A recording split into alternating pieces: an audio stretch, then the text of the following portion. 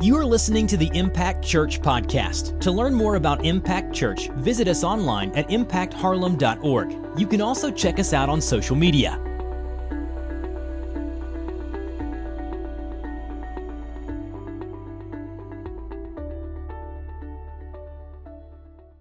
Isn't it awesome, man? I've always enjoyed having Josh lead worship. This is the second time with us, and it's just a joy. He does a great job.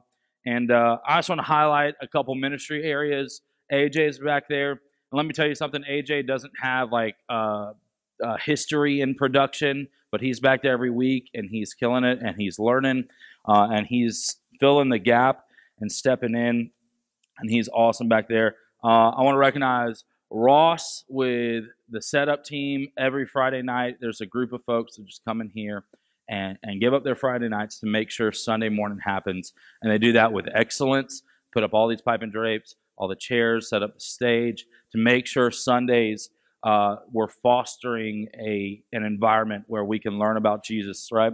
And then the kids ministry, man, they're just so selfless back there. They're back there not only just watching our kids and kind of keeping a sense of focus in here, but they're teaching them about Jesus, and that's the most important thing. And they're loving on those children, and I love my son, Abram, my middle one. He was telling me yesterday how he was telling one of his friends at school how Jesus can take away his sins. And this kid's in pre-K, and he is a firecracker, so... but that's like the one line he knows for sure. He's like, Jesus can take away your sins. And so he's going to go tell his friends about it. And that's birthed out of the kids ministry and the work that we do at home with them. But I'm so thankful for them. Davey and Tyler with our youth ministry on Sunday nights. They're just doing an amazing job. And each week, a team of staff and volunteers just work together to make sure, like I said earlier, we have this environment that just fosters a time where we can point to Jesus, focus on Jesus, we can know His love, we can grow in His love, and we can learn to show His love to the world. So let's just take a quick second. I want to give them, just honor them a little bit. And it's a lot of us in this room, so we're kind of doing that for ourselves, but I want to say thank you. I want to say thank you. So I did that for two reasons. One, because I absolutely love the folks here at Impact Church. The heart of this church and just pouring the gospel into the hearts of folks, and how we just do that as a collective. We do that together to make sure that happens each and every week and throughout the week. But second, I said it because I want us to realize that these are all separate teams that work towards the same goal, that we are actually better together. It'd be great to have a children's ministry, but if you had a children's ministry without an adult ministry, you're incomplete. If you had a big service, a normal service like this, and the kids were always in here, it'd be awesome, but it'd be kind of hard to really dive fully into what God has for all of us completely. And it's great to have the youth group focus on what they're focusing on, and it's great to have a team of volunteers on stage that just pour all they have into every week to lead in worship, so we can be brought into the presence and refix our focus on God, right? So it'd be great to have all those things separate, but they're better together, and that's the title of our sermon this morning. We're in our series called Masterpiece in Progress, and we're going through the book of Ephesians, and the last couple weeks have been awesome. Last week, Pastor Dustin, as I always say, he just brought it. Let's do a super quick recap. He was in the first 10 verses of Ephesians, and he reminded us how sin is simply missing the mark, right? There's that archery term where we miss the mark, and we've all missed the mark. We've all missed the mark of a holy and perfect life. The only one who didn't was Jesus. And we are in desperate need of Jesus' grace, the grace that He paid for on the cross. And that grace was bought with His blood on the cross and the defeat of death. And Pastor Dustin reminded us that grace isn't something that we have to live up to or we have to earn. We can't earn it. We don't deserve it. We can't earn it. It's not possible for us to step into that in and of ourselves. But rather, it's a gift paid for by Jesus, and it will change our perspective, and then it will compel us towards goodness. That's what a quick recap of what Pastor Dustin talked about last week. Well, this week I just want to pick up right where he left off. He stopped in 10. We're going to pick up in Ephesians chapter 2, verse 11, and we're going to dive into what is next. And we're going to read. It's going to be on your screen. If you have your Bible and you want to turn it, it's going to be Ephesians 2, chapter 11. It says, "Therefore, remember that at one time you Gentiles in the flesh, called the uncircumcision by what is called the circumcision, which is made in the flesh by hands. Remember that you were at that time separated from Christ, alienated from the commonwealth of Israel, and strangers to the covenants of promise, having no hope and without God in the world. But now in Christ Jesus, you who were once far off have been brought near by the blood of Christ. For he himself is our peace, who has made us both one and has broken down in his flesh the dividing wall of hostility." Amen. "By abolishing the law of commandments expressed in ordinances, that he might create in himself one new man in place of the two, so making peace, and might reconcile us both to God in one body through the cross, thereby killing the hostility. And he came and preached to you who are far off, and preached peace to those who are near. For through him we both have access in one Spirit to the Father. So then you are no longer strangers and aliens, but you are fellow citizens with the saints and members of the household of God, built on the foundation of the apostles and prophets, Christ Jesus himself being the cornerstone, in whom the whole structure being joined together grows into a holy temple in the Lord. In him you also are being built together into a dwelling place for God by the Spirit." Let's pray together. God, we just thank you so much for this morning. We thank you for your word. And we thank you that you came to die for our sins and to take on those sins and give us hope, give us life, give us a future, but to also break down the walls of hostility in our lives, to break down the walls of divisiveness in our lives and join us together.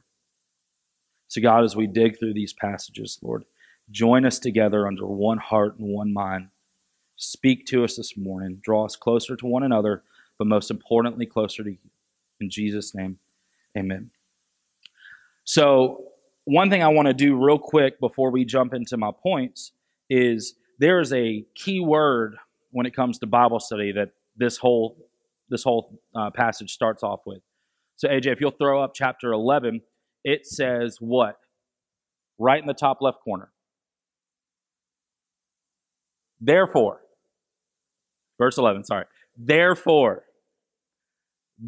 Every time you see the word therefore, you have to figure out what it's there for, why it's there. So everything in this passage from here forward that we're talking about is in light of what Pastor Dustin talked about last week, is in light of the grace that Jesus paid for on the cross, that we are responding to that in this way. We are highlighting what Jesus did. Jesus paid for the grace for this purpose that we're talking about. So I just wanted to point that out, that I forgot to actually think about that when I was studying for this, and I saw it this morning. I was like, you know what? Therefore has to be mentioned, because whenever you're studying your Bible, that's super important. You have to figure out what it's there for. But right now, our culture is just building walls left and right of divisiveness. We are divided by everything that you can imagine, right? I don't know if you're on social media, if you watch the news at all. You can feel these walls of hostility, honestly, being built up. We're divided by our socioeconomic stature, like wherever what kind of money we make. We're divided by our the color of our skin, by our political parties, by our jobs, by what sports we like. We're divided on so many different levels. But Jesus came to do what? To bring unity, right? That's what Jesus came. He came to tear down the walls of hostility. We have to stop. This book right here is the number one concern in our lives, right? What Jesus did and what's accounted in this book is the number one the chief concern in our lives. Everything in here points to Jesus. Everything in here points to his purpose and his reason, and we're to follow him. My favorite verse in all of Scripture is Isaiah 26:8. And it says this, "Yes, Lord, walking in the ways of your judgments, we wait for you. Your name and your renown are the desires of our hearts." Yes, Lord. We're saying yes to Jesus, no to us. Walking in the ways of your judgments, we wait for you. Your name, your renown are the desire of our hearts. That's how we should live our lives. Right there. Your name, your renown are the desires of our heart. What we want is to give glory to Jesus because he is the author and perfecter of our faith. But the enemy works overtime to separate us, to divide us, and to force this heart of division and hatred in our lives a lot of times. So we forget the desires of our heart, what our heart should be focusing on, walking in the ways of his truth and giving him glory. Jesus' heart is for community and for common unity. Matthew 5:9 says, "Blessed are the peacemakers, for they shall be called sons of God." So again, we see the separation, and that is what Ephesians 2:11 through 22 is just beating down. Break down the walls of separation and division. Blessed are the peacemakers in Matthew 5:9. Our hearts should align with what Jesus' heart strives for. He's the common denominator. So there's three things that I want us to highlight here out of chapter 2, Ephesians chapter 2. It says, the first one is Jesus fought and died for our unity. But now, verse 13, "But now in Christ Jesus, you who were once far off have been brought near by the blood of Christ. For he himself is our peace, who has made us both one and has broken down in his flesh the dividing wall of hostility." And then jump to 17. "And he came and he preached to you who were far off in peace, preached peace to those who were near." You see, Paul's audience in this passage is a group called Gentiles. It's the church of Ephesus. And Gentiles, essentially non-Israelites, non-Jews. To this point, they didn't follow the Jewish religion. They didn't practice all of these things. And then when Jesus came, and it says like he preached those who were far off and those who were near, and Gentiles wanted to put their faith in Jesus, a lot of times they were kind of cast off and delegitimized because they weren't Israelites, right? So they were kind of downplayed, but Paul just lays into that. He says, no, Jesus came to bring you together, to bring us together. Whatever the dividing wall is, he came to bring us together. I love verse 11. Paul says this. He says, "The separation between the Jews and Gentiles was made in flesh by hands." AJ, will you pull up verse 11 for me one more time? I love this. It's towards the middle right here. By what is called the circumcision, which is made in the flesh by hands. See, we create walls. Jesus came to bring us together, but we create walls a lot of times. And we divide ourselves. And Jesus says, no, come under one banner, come under me. For my glory and he promises to work things together for those who love him. So he takes us. He doesn't respect the walls that we build up to divide ourselves, right? We have this tendency to separate ourselves and divide ourselves from one another, but Jesus came to tear down the walls of hostility and division, to live, preach, die, and defeat those ideals so we can exist and thrive within community. I love this idea that Jesus fought and died for our unity. It's what his whole existence was about. It's what he came down. Last time I preached, I talked about how God is not a God who is in business of duct tape or just quick fixes. He is a full restoration God. He brings things back together, complete joining of things back together in unity. Jesus fought and died for our unity. Our next point is Jesus brought us together under one banner. Jesus brought us together under one banner.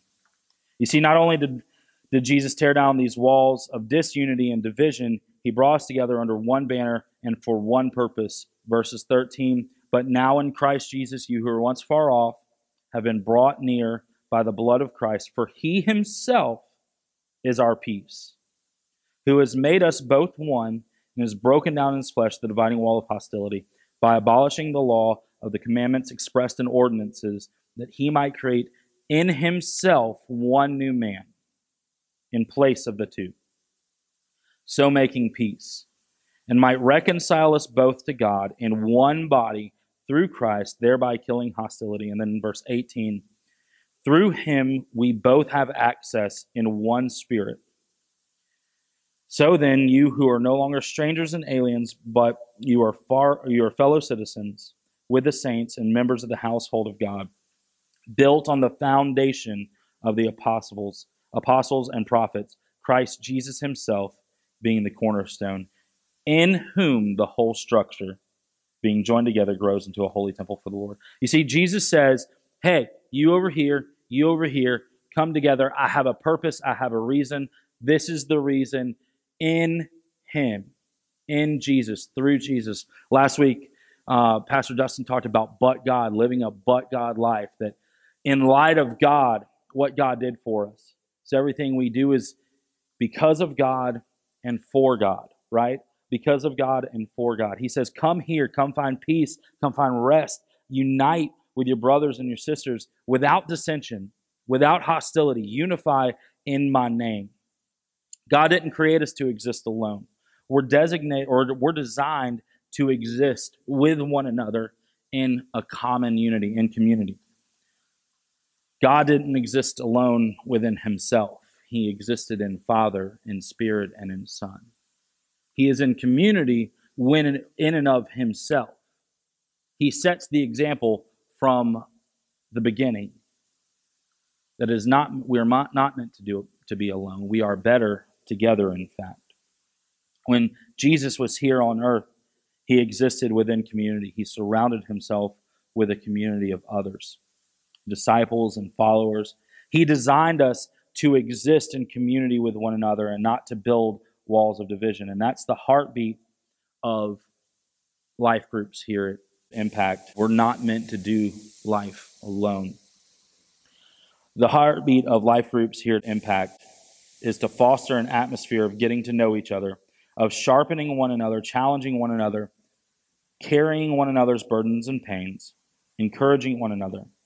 We're not meant to do life alone or in division. We're meant to do life in a common unity. It's part of growing in God's love. So while we were scattered and divided, Jesus came to blow away those barriers, pull us together in unity under one banner, and that's the name and the renown of Jesus, Emmanuel, the perfecter of our faith. We are built on Christ Jesus. He's the cornerstone, the very foundation.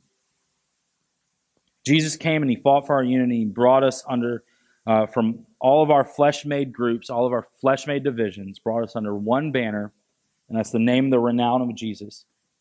And then it says that he, and this is the third point, he dwells in our collective. He dwells in that unity. Verse 22, in him, you also are being built together into a dwelling place for God by the Spirit. I love that. We are being, as we are further unified, Jesus descends and dwells and lives in us. He lives in each of us as we give our lives to Jesus, as we place our faith and put our trust in Jesus as Savior. But then together as the collective, it says as we grow that he dwells amongst us. He dwells in the unity as we are brought closer. And let me tell you about something where the Spirit sits. 2 Corinthians 3:17 says, where the Spirit of the Lord is, there's what? There's freedom. There's liberty. So I just want to say that whatever you brought into this place this morning, there's freedom here because Jesus is here. When we come together and when we're unified under the name and for the renown of Jesus, there's freedom within that. He tears down those walls. He tears down that hostility. He tears down the addictions. He tears down the fear of divorce, the hard times that are hurting married couples. He tears down that sense of loneliness. When we draw together in unity, the Spirit of the Lord dwells in that place. And where the Spirit of the Lord is, there is freedom. And we should be, as Christians, promoting that sense of freedom. Freedom should exist within our walls. We should build up one another in faith. To find faith, to find hope, or freedom through Jesus. When Jesus enters the room, freedom enters the room. In our small group, in our life group this past Thursday night, we were discussing how sometimes we don't fully grasp the idea of needing freedom. We think that if we just tweak this or we just tweak that, then we'll be okay. Then we can do it on our own. But last week, Pastor Dustin was talking about this. It says that we were dead in our sins. And we don't completely understand that sometimes either. We don't understand what being dead in our sins means. It means we can do absolutely nothing. Can a dead man bring himself back to life? No. Can a dead man force his heart to start beating?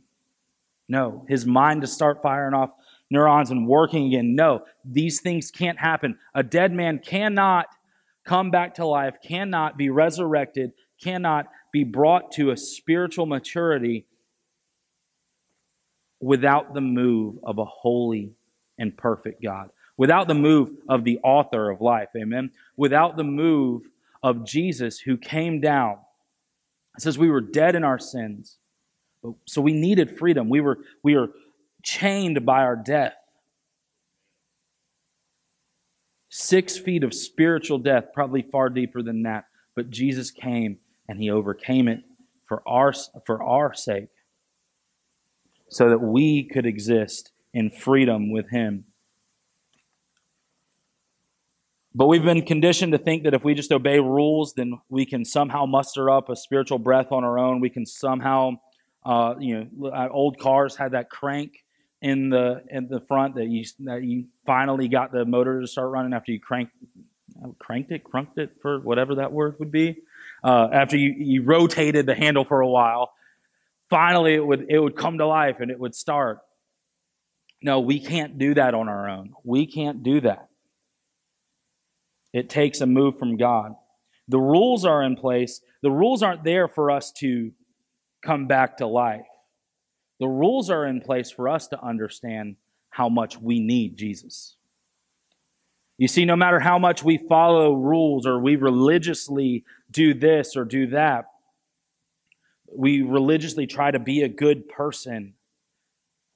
No matter how much we do that, we can't overcome the weight of our sins. Only Jesus can. The rules are simply there for us to realize we can't do it without Jesus. Jesus is the only one, to remind us of how desperately we need. Why do you guys think that we have to eat food to sustain life, right? Because we can't do it. We can't do it alone. We are built and designed to need something to sustain us. And that something spiritually and for eternity ultimately is Jesus.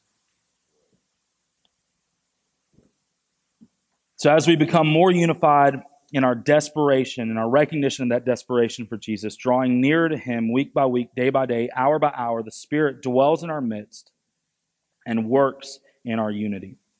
Jesus fought and died for unity, or to unify us under one banner. And in turn, He dwells in our midst and brings freedom to our collective. And in unity, He creates and He nurtures. But I want to close this morning with a challenge for us. We're called to live in community with one another. But we're called to live in community also with our community. Matthew 5, verse 14 says, "You are the light of the world. A city on a hill cannot be hidden."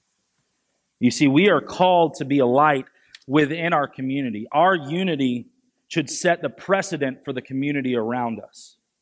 As a Big C church, as a church as a whole, the unity and the things that we fight for should set the precedent for the community around us. We should be a light set above for folks to look to for hope, for freedom. We're called to be a light in our community. And how are we doing that? Just these are some introspective questions. How are we doing that? How are we existing with one another in our workplaces, in our neighborhoods, in our families, in our schools? We should share the same heart with Christ. When we look at our community and we reflect on how we interact as representatives of Jesus, are we bringing in division? Are we bringing in freedom instead of division? Are we building up walls of division within those spaces? Or are we bringing in freedom because the Spirit dwells inside us? Are we bringing unity? Are we bringing freedom by loving others, by sharing the gospel, by meeting needs, inviting people to church? Are we bringing unity by bringing others together, building bridges, breaking down walls, by filling the gap? I just want to challenge us with that this morning. Jesus came to fight and to die for us to come together. So a cool thing about this whole idea, as I said earlier, that God in and of himself is in community. Father, Son, Holy Spirit. The only time he ever separated himself was on the cross for our sake. And he did that for the purpose of bringing us together. Right? He separated himself so that we could come together and be in unity with one another and with him. Blessed are the peacemakers. How do we reflect that in our community? How do we reflect that with our lives and our workplaces? I want us just to sit on that passage. We are the light to the world. Let's not hide it. Let's go out into our communities and seek unity just like Jesus fought and died for. Let's pray together this morning. God, Thank you for joining us at the Impact Church Podcast. For this and other messages, visit us online at impactharlem.org. In the meantime, you can subscribe to this podcast, rate and review it on iTunes, and share it with your friends on social media.